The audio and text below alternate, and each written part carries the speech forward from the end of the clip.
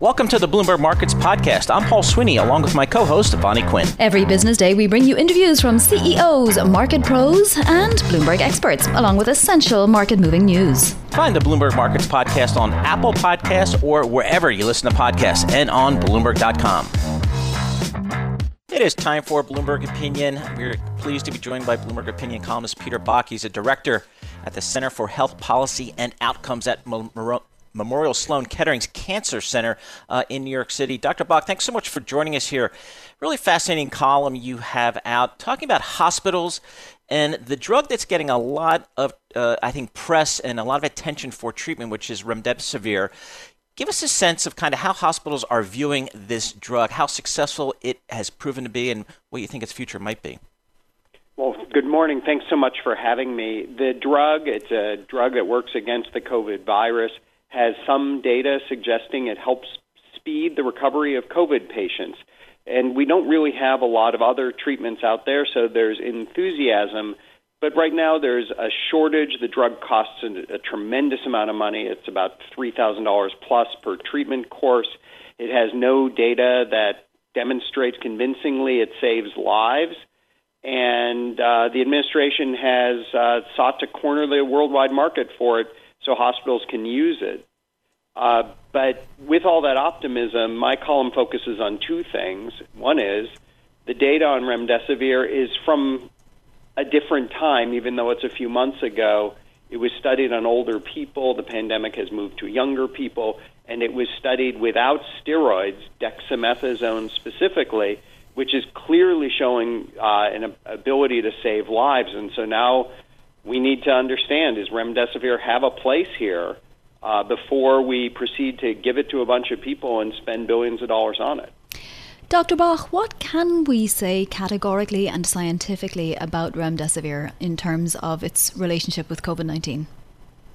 We can say that there is one study that shows it shortens the duration of illness, and that is about it. That's good news. Don't get me wrong. But this is not the panacea. This doesn't turn around the pandemic. This doesn't mean we can get rid of masks or go back to school or anything like that.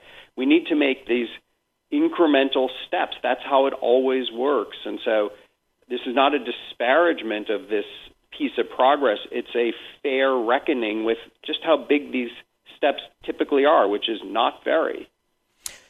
Dr. Bach, I'm reading more and more, I guess we're all reading more and more stories about hospitals in Southern California and Texas and Florida being overrun, no more ICU beds available. It's just a simple replay of what we experienced in the New York metropolitan market back in March and early April. Are you surprised that the hospital system across the country, given what they witnessed in New York metro area, aren't better prepared? No, I'm not. Okay. Part of it is, triumph of hope over experience, the optimism that, it hasn't happened here, so it won't happen ever. But it's also, these are, fixed physical structures. They can't suddenly have 4 times as many ICU beds. There are serious limitations to workforce surge. There's not that much supply. There's personal protective equipment. People are scattered across the country, and moving people is difficult. And so, no, I'm not surprised at all. We knew from the beginning that our most limited or biggest constraint in handling this pandemic was the healthcare system itself.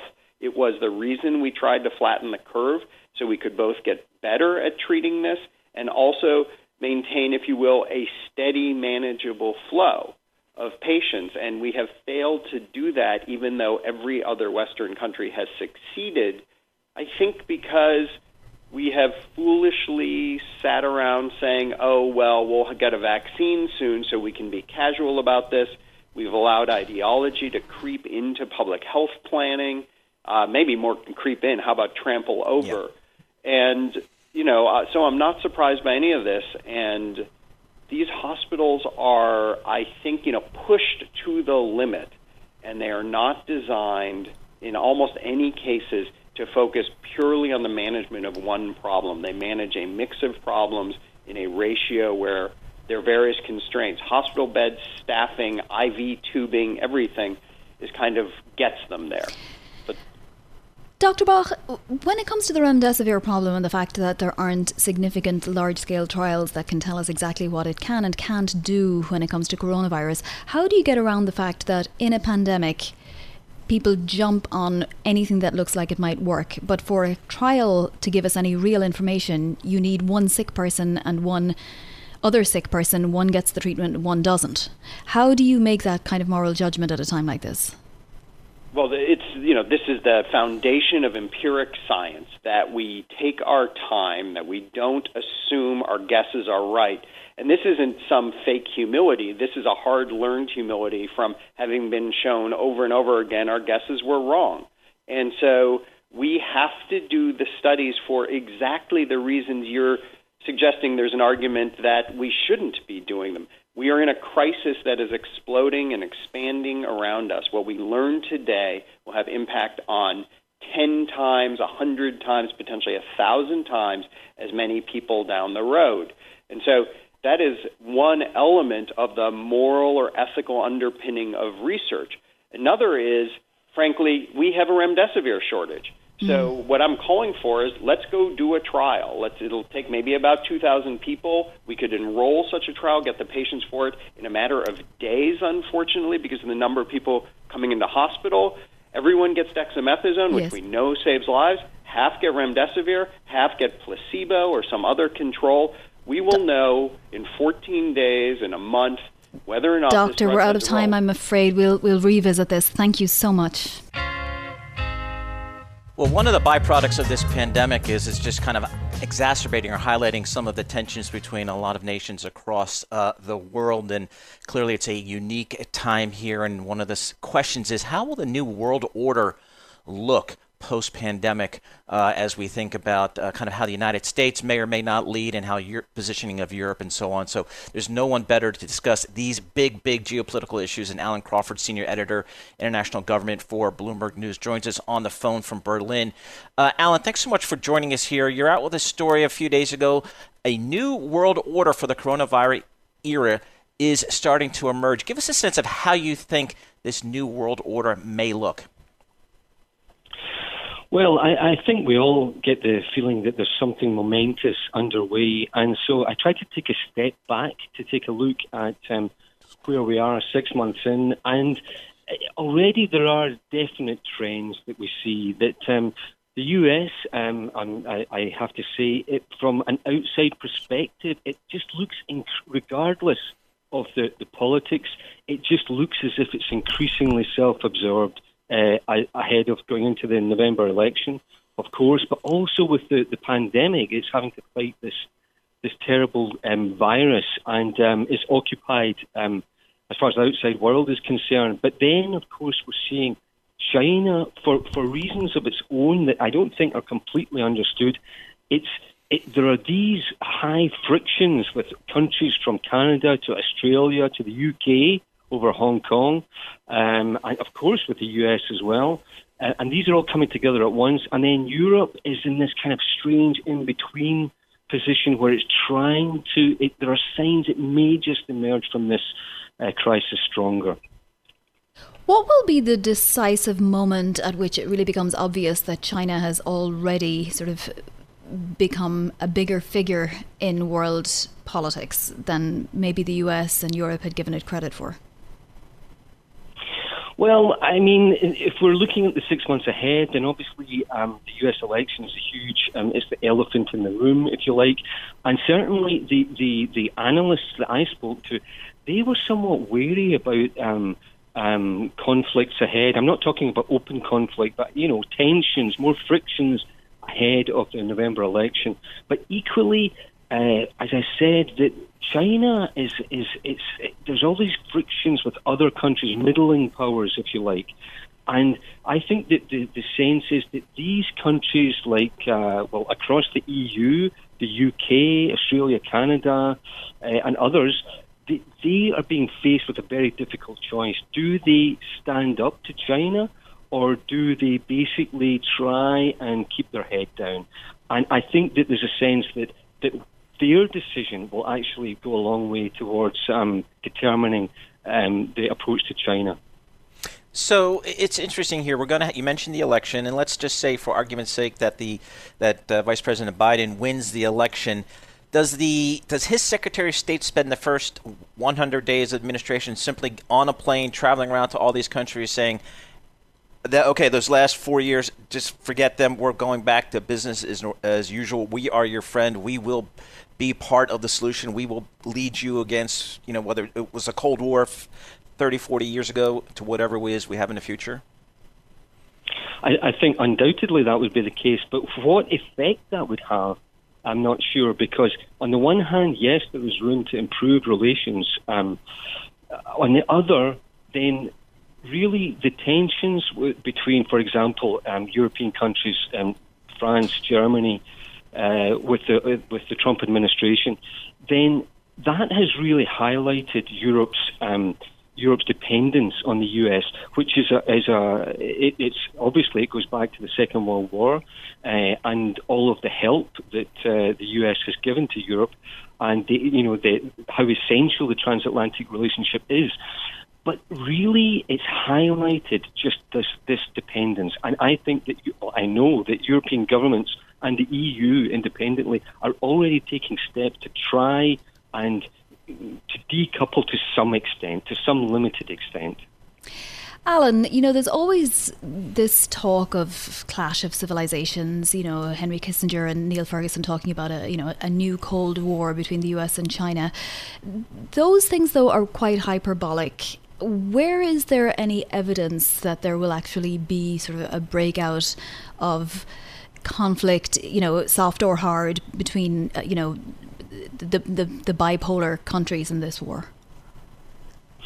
Well, certainly one of the analysts that I was speaking to, who sits in Singapore, then he said that his greatest concern going forward, and he's talking short to medium term, is not that there's some kind of open conflict between the US and China, because the governments obviously realize that it would be catastrophic.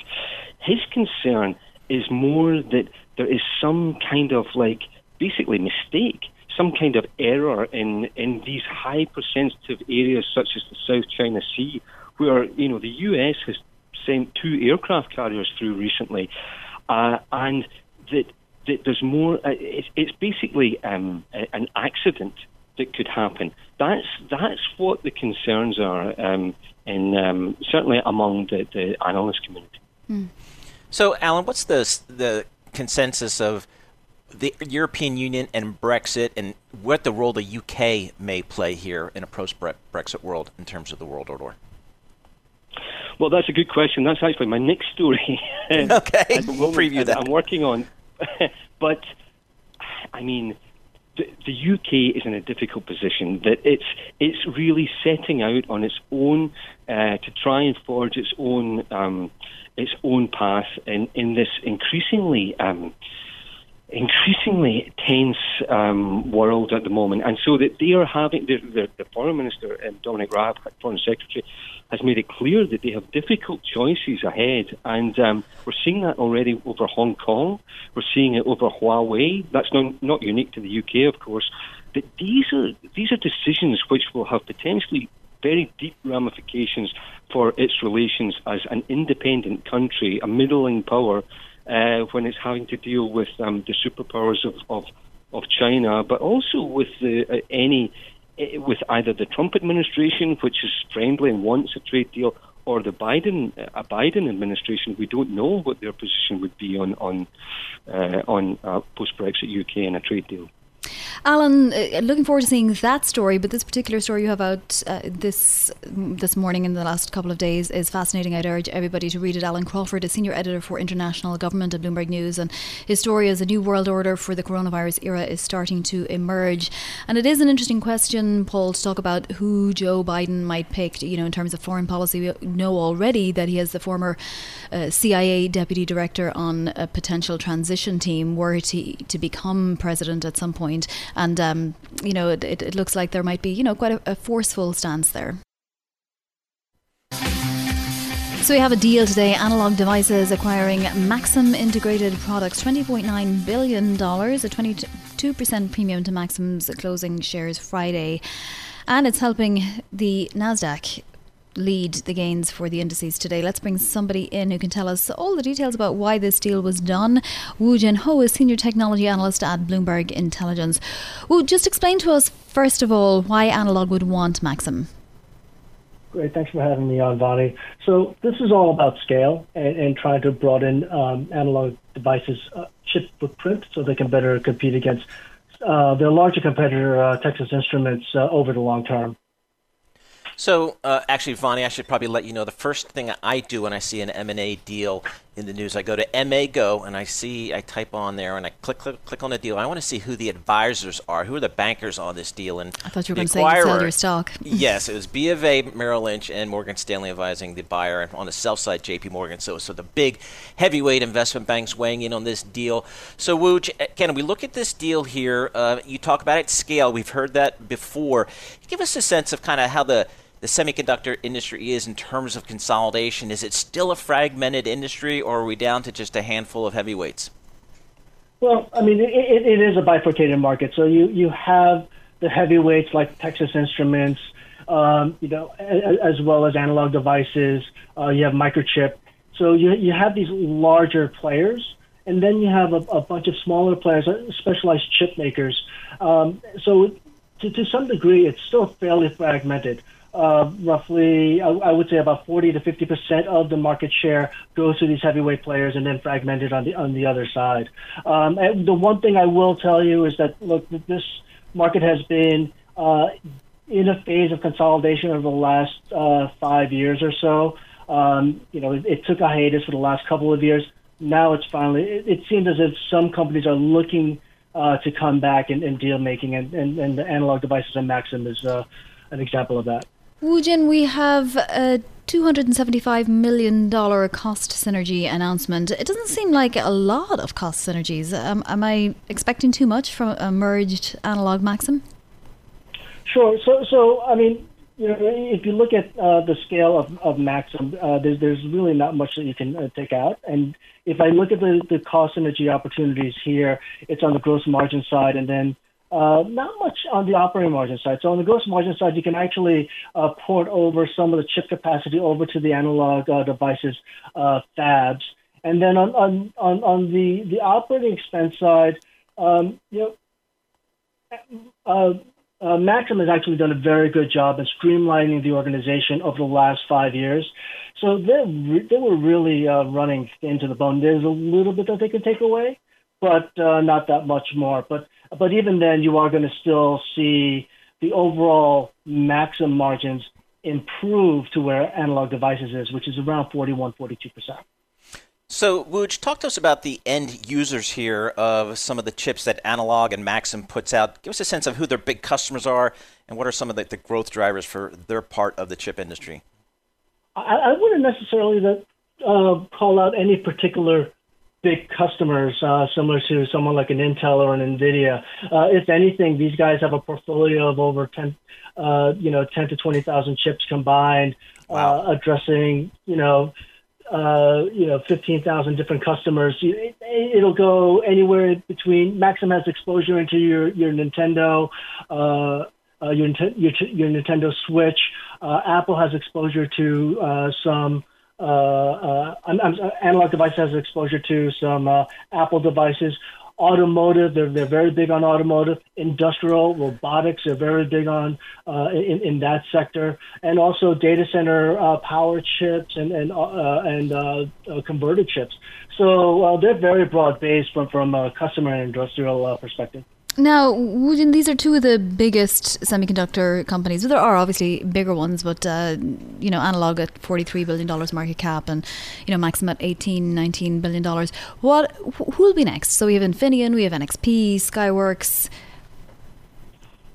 Really tough to say, Vonnie. I didn't think the Maxim deal would happen now during the pandemic.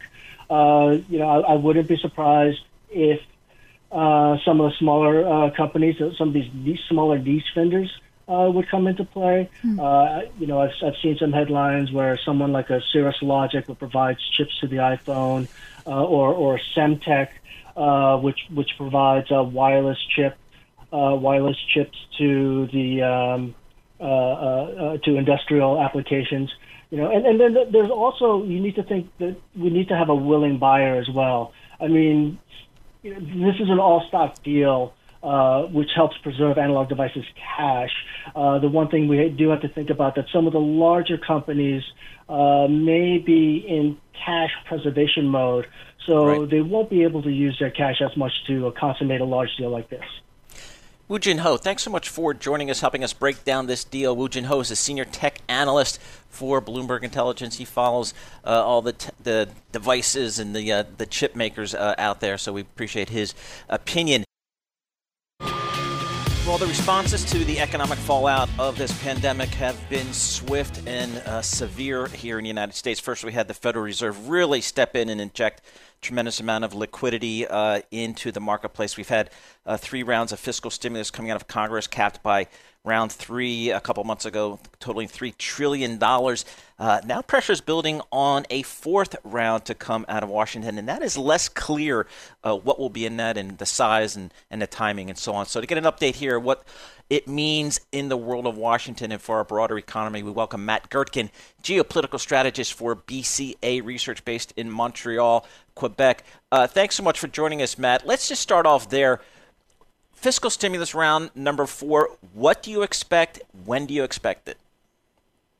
Hey, thanks for having me on. Well, I would expect something upward of $2 trillion US, and by the time the Senate goes for recess on August 10th, anything much less than that, anything much less than what the House Democrats have passed at $3 trillion, risks forcing the U.S. fiscal thrust to pull back, and that's not something a president running for re-election would want to have happen. What makes you think it'll be $2 trillion? We're seeing $1 trillion for the next round, and it does strike me that there'll have to be some kind of accommodation made in Congress. Yeah, right now the Senate GOP, and actually for several months, has been saying $1 trillion. President Trump and some members of his administration have said $2 trillion, but most recently Mike Pence and one of his aides implied that maybe he's on the $1 trillion side. And then the Democrats, as I mentioned, were pushing for a $3 trillion bill. So Trump's in the middle, but as I say, he's got an election to fight, and he's a big spender anyway. He's been fiscally profligate, so I think he'll end up on the big end of this, siding with the Democrats. And then I think that the GOP senators are going to have to just get with the program, because if they don't, they'll suffer if Trump suffers.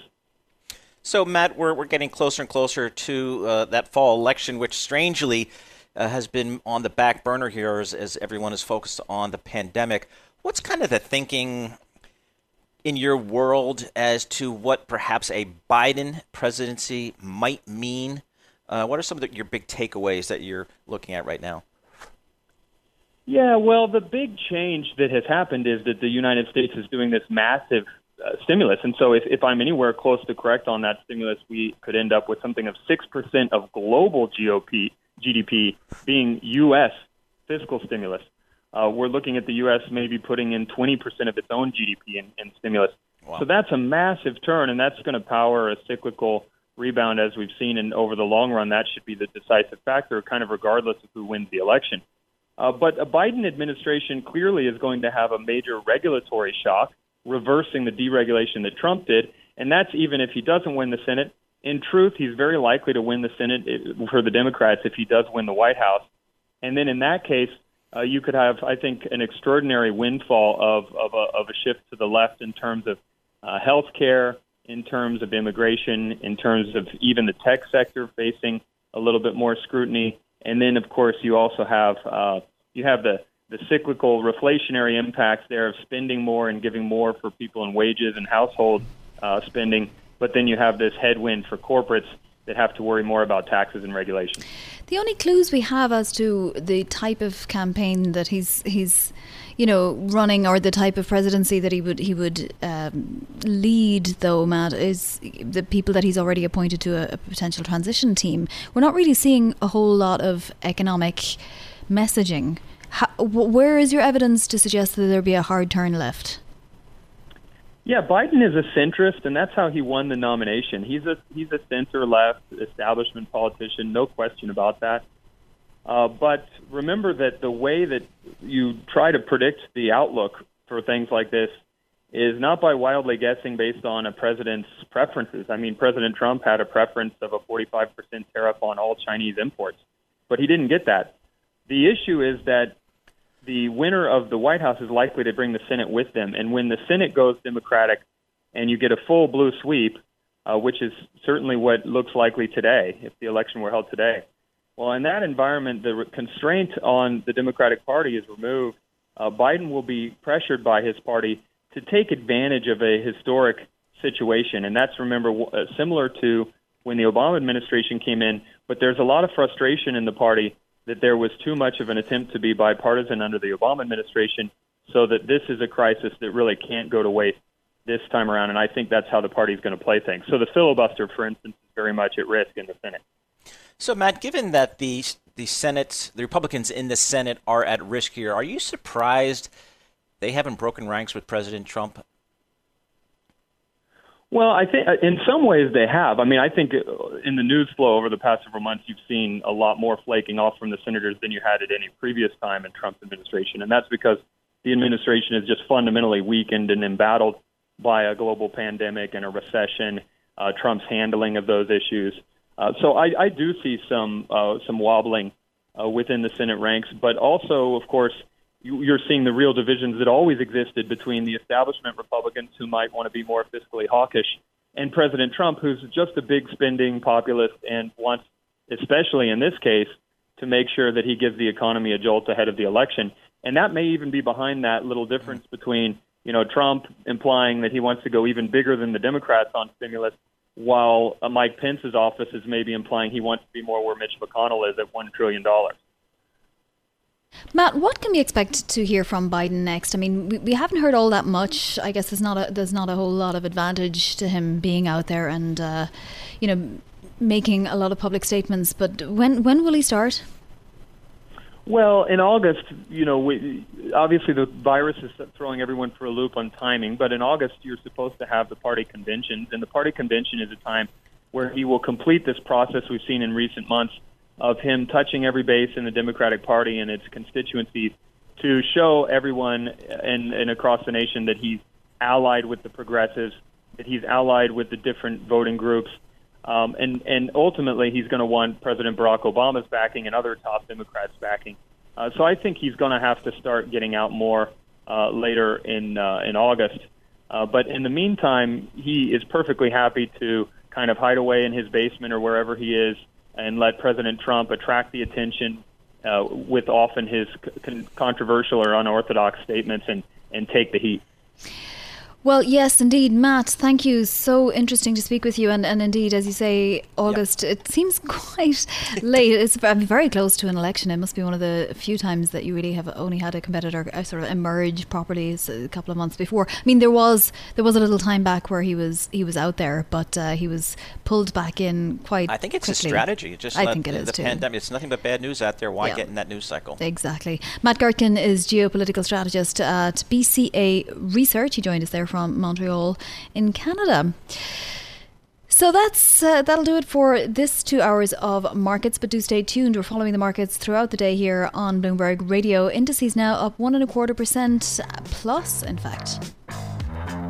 Thanks for listening to the Bloomberg Markets podcast. You can subscribe and listen to interviews at Apple Podcasts or whatever podcast platform you prefer. I'm Vonnie Quinn. I'm on Twitter at Vonnie Quinn. And I'm Paul Sweeney. I'm on Twitter at PT Sweeney. Before the podcast, you can always catch us worldwide at Bloomberg Radio.